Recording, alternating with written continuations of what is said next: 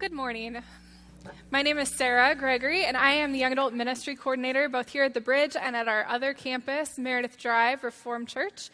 And one of the things that I love the most about Jesus is that he very rarely talks about some big theological truth without also giving us some really tangible ways to engage that truth. So, for example, he starts talking about the kingdom of God coming near, and he doesn't just say that and leave us wondering what that means. He actually raises people from the dead and says, that's what the kingdom is like. And he multiplies food so that everyone has plenty to eat, and he says, that's what the kingdom is like. And so Jesus operates in the real. He operates in tangible things, and he speaks our language. He actually, when he's walking with fishermen, he uses fishing metaphors to extend invitations to them. And when he's talking to farmers, he uses farming metaphors to explain what he means to them. And I imagine that if he was here today, that he would have some really great metaphors about technology, because Jesus is really comfortable with working in the things that are part of our daily lives to show us a picture of who God is. And so today, we're going to spend some time thinking about what we actually believe is happening when we come to the table for communion. And communion is one of those beautiful places where Jesus gives us a tangible picture, bread and wine to eat and drink, to help us understand who God is and what he's doing in our midst. Because God recognizes that we are hungry people. Can I get an amen? It's getting close to lunchtime, and I'm getting hungry. This was not as relevant at the last service, but I'm starting to feel the hunger today. We are hungry people, and at the table, God feeds us. And so if you take nothing else out of this sermon, which I hope you do, we're going to talk about some of the nuances of what we believe is happening when we come to the table. But if you take nothing else away, I want you to think about the places that you are hungry today. The places that maybe you are hungry for affirmation, or for connection with other people, or for a renewed sense of purpose for your life. Those are real hungers. And at the table, God desires to feed you. And he has come before us today to set the table for us to encounter him. And so we're going to talk about a lot of different things, but I invite you to keep coming back to that reality. As you have heard us say in this unique series many times, we're not saying that the way that we understand this sacrament is necessarily the right way or the only way, but I do think that there are some beautiful things that come actually through the liturgy that the Reformed Church uses that help us kind of figure out what we think is happening when we come to the table. And so I'm going to walk us through a few of those realities today. So let's dive into the reading of one of the two passages that we're going to look at this morning. And I apologize in advance if this gets a little dense. I can tend to be a little bit of a nerd, and I tried to pull that back this morning so that it doesn't get a little too deep. But I think that in my experience, when I went to seminary, this was maybe the thing that learning more about actually helped me experience the depth of more than anything else. And so my hope is that in giving some of the explanation of what we think is happening, that you will come to the table with deeper expectancy for what God wants us to do. So let's read from 1 Corinthians 11, verses 23 to 26. Paul writes, "For what I received from the Lord, I passed on to you. The Lord Jesus, on the night he was betrayed, took bread, and when he had given thanks, he broke it and said, 'This is my body, which is for you. Do this in remembrance of me.' And in the same way, after the supper, he took the cup, saying, 'This cup is the new covenant in my blood. Do this whenever you drink it in remembrance of me. For whenever you eat this bread and drink this cup, you proclaim the Lord's death until he comes again.'" This is the word of the Lord. Thanks be to God. So the Reformed Church in America is the denomination that we're a part of. And it's got this really helpful language that I've just decided to structure the sermon around this morning. So if you are a structured person and you like taking notes, this is going to be great. The language that's used is that the Lord's Supper is a feast of remembrance, communion, unity, and hope. So we're going to spend a little bit of time digging into the significance of each of those aspects. And like I said, my hope is that creates more expectancy in you as you come to the table this morning. So this first piece of remembrance is maybe the part of the Lord's Supper that you're most familiar with. At least for me, I remember actually coming to a Good Friday service when I was probably in junior high and hearing the story of the crucifixion and the death of Jesus and then taking communion. And the weight of that experience, the remembering the sacrifice of Jesus, was such an important and powerful encounter of the Lord's Supper. So we believe that Jesus calls us to remember as we come to the table, to remember the ways that we are filled because he was poured out, right? And we are made whole because he was broken for us.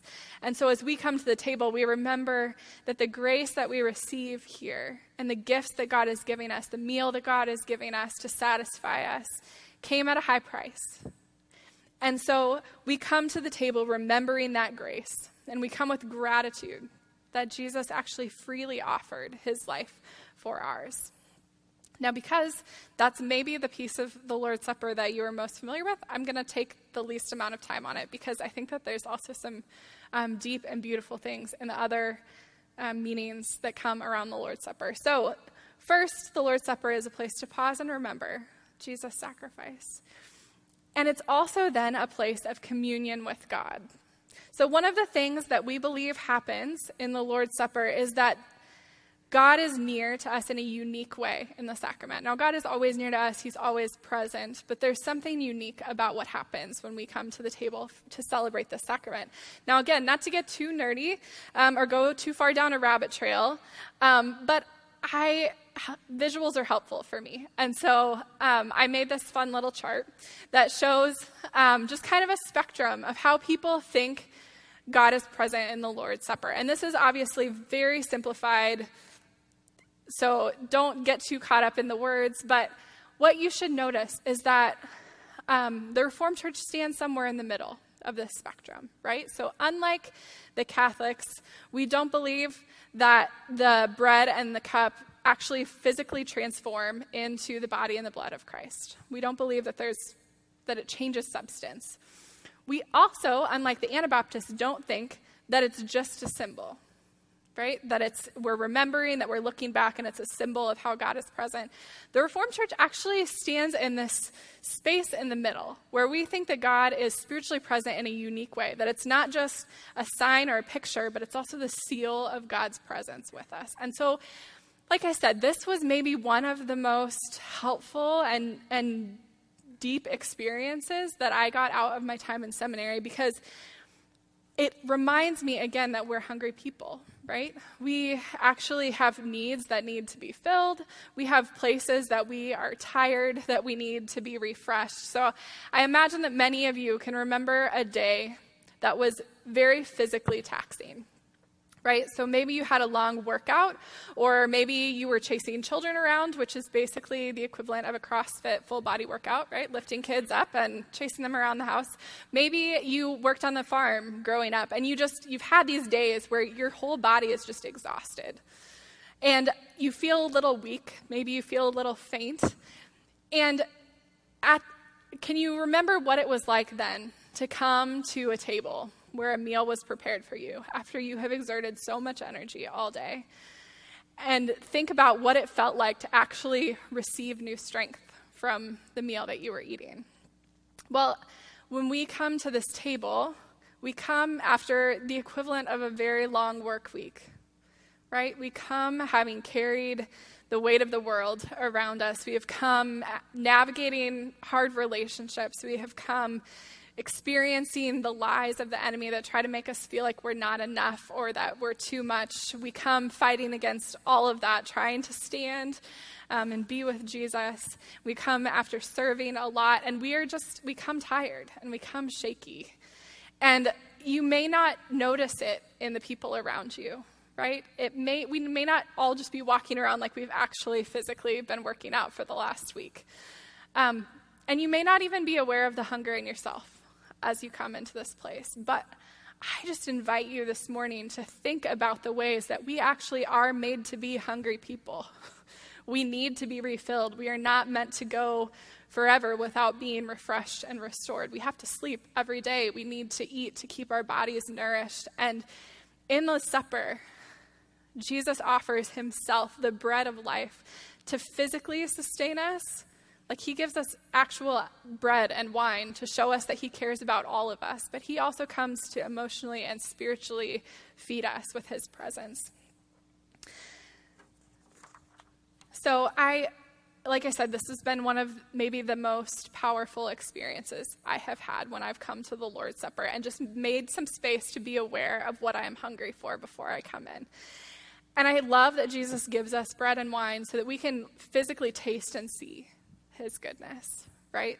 Sometimes things can get a little bit too lofty or feel like you don't know concretely what it means to walk with God or receive from God. And so today you're just going to eat and you're going to drink. And we're going to actually, I'll tell you in a few moments, but we're going to practice the meal a little bit differently so that we can deeply experience that reality this morning. But so we come to the table to remember first, and we come for communion with God and union with God to be filled by him. And then we also come in community. We don't come to the table alone. We come unified actually by our need and our dependence. And this is something that Paul actually gets pretty hardcore about in his letter to the First Corinthians, his first letter to the Corinthians. It's an important part of how we understand communion in our church, is that we come together. So let's read from 1 Corinthians 11, verses 17 to 22, and then we're going to jump to 33 and 34. And there Paul writes, "In the following directives, I have no praise for you, for your meetings do more harm than good. In the first place, I hear that when you come together as a church, there are divisions among you, and to some extent, I believe it. No doubt there have to be differences among you to show which of you have God's approval. So then when you come together, it is not the Lord's Supper that you eat. For when you are eating, some of you go ahead with your own private suppers, and as a result, one person remains hungry and another gets drunk. Don't you have homes to eat and drink in, or do you despise the church of God by humiliating those who have nothing? What shall I say to you? Shall I praise you? Certainly not in this matter. So then, my brothers and sisters, when you gather to eat, you should all eat together. Anyone who is hungry should eat something at home so that when you meet together, it may not result in judgment. And when I come, I will give you further directions." So, Paul's pretty serious about this, right? In this situation, actually, people are coming together to eat, and they come from different socioeconomic classes. There are some people that actually don't have much to bring, and Paul is very upset because you heard him say, this is not the Lord's Supper that you're celebrating. If everyone doesn't have enough to eat, it is not the Lord's Supper. And so one of the things that is important as we come to this table is that everyone gets the same meal. Everyone receives the same grace. Some of the people that came to the meal in this situation that Paul is addressing were left out. And for it to genuinely be the Lord's Supper, there must be enough for everyone, and it must be celebrated together. So one of the things that is humbling and I think beautiful about communion is that we all receive the same proportions of the same meal. We all receive the same grace. So we come to the church equally dependent on God, whether we are the CEO of a company or whether we're working 3 part-time jobs to pay rent, whether we have been yelling at our children right before we came, or whether we have been forgetting that we even followed Jesus throughout the week. We've been so checked out. We all come to receive God's grace, and we all receive the same thing, and we are all actually dependent in the same way. We all need the same grace from God, and so we come together empty and open-handed to receive into our hands and our bodies the very grace of God together as one very broken and messy and dependent family who is chosen by God. And one of the things that is beautiful is that we are actually then extended or called to extend that grace to each other. So one of the things that you'll notice when we come to celebrate the supper today is that we actually have members of our congregation, elders in our congregation, who will be passing out the elements to you, and they'll be speaking words of grace. Because we come together and we have received that grace and we extend it to each other. It doesn't just come from the pastors. It doesn't just come from up on the stage, but it comes through each other.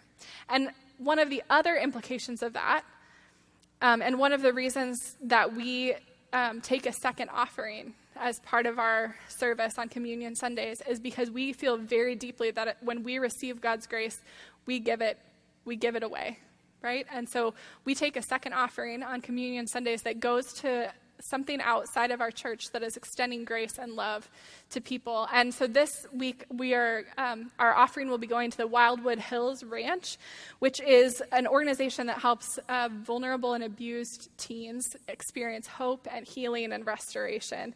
And we give right after communion out of our experience of receiving God's grace for ourselves. So we come to the feast to remember and to receive from God. We come united in our brokenness to receive the grace of God together, and we come in hope.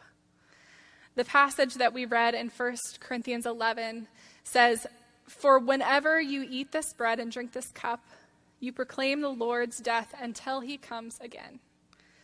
So inherent in this celebration of the supper is this expectant hope that Christ will come again and make everything new. I think about the shootings that happened this week, right?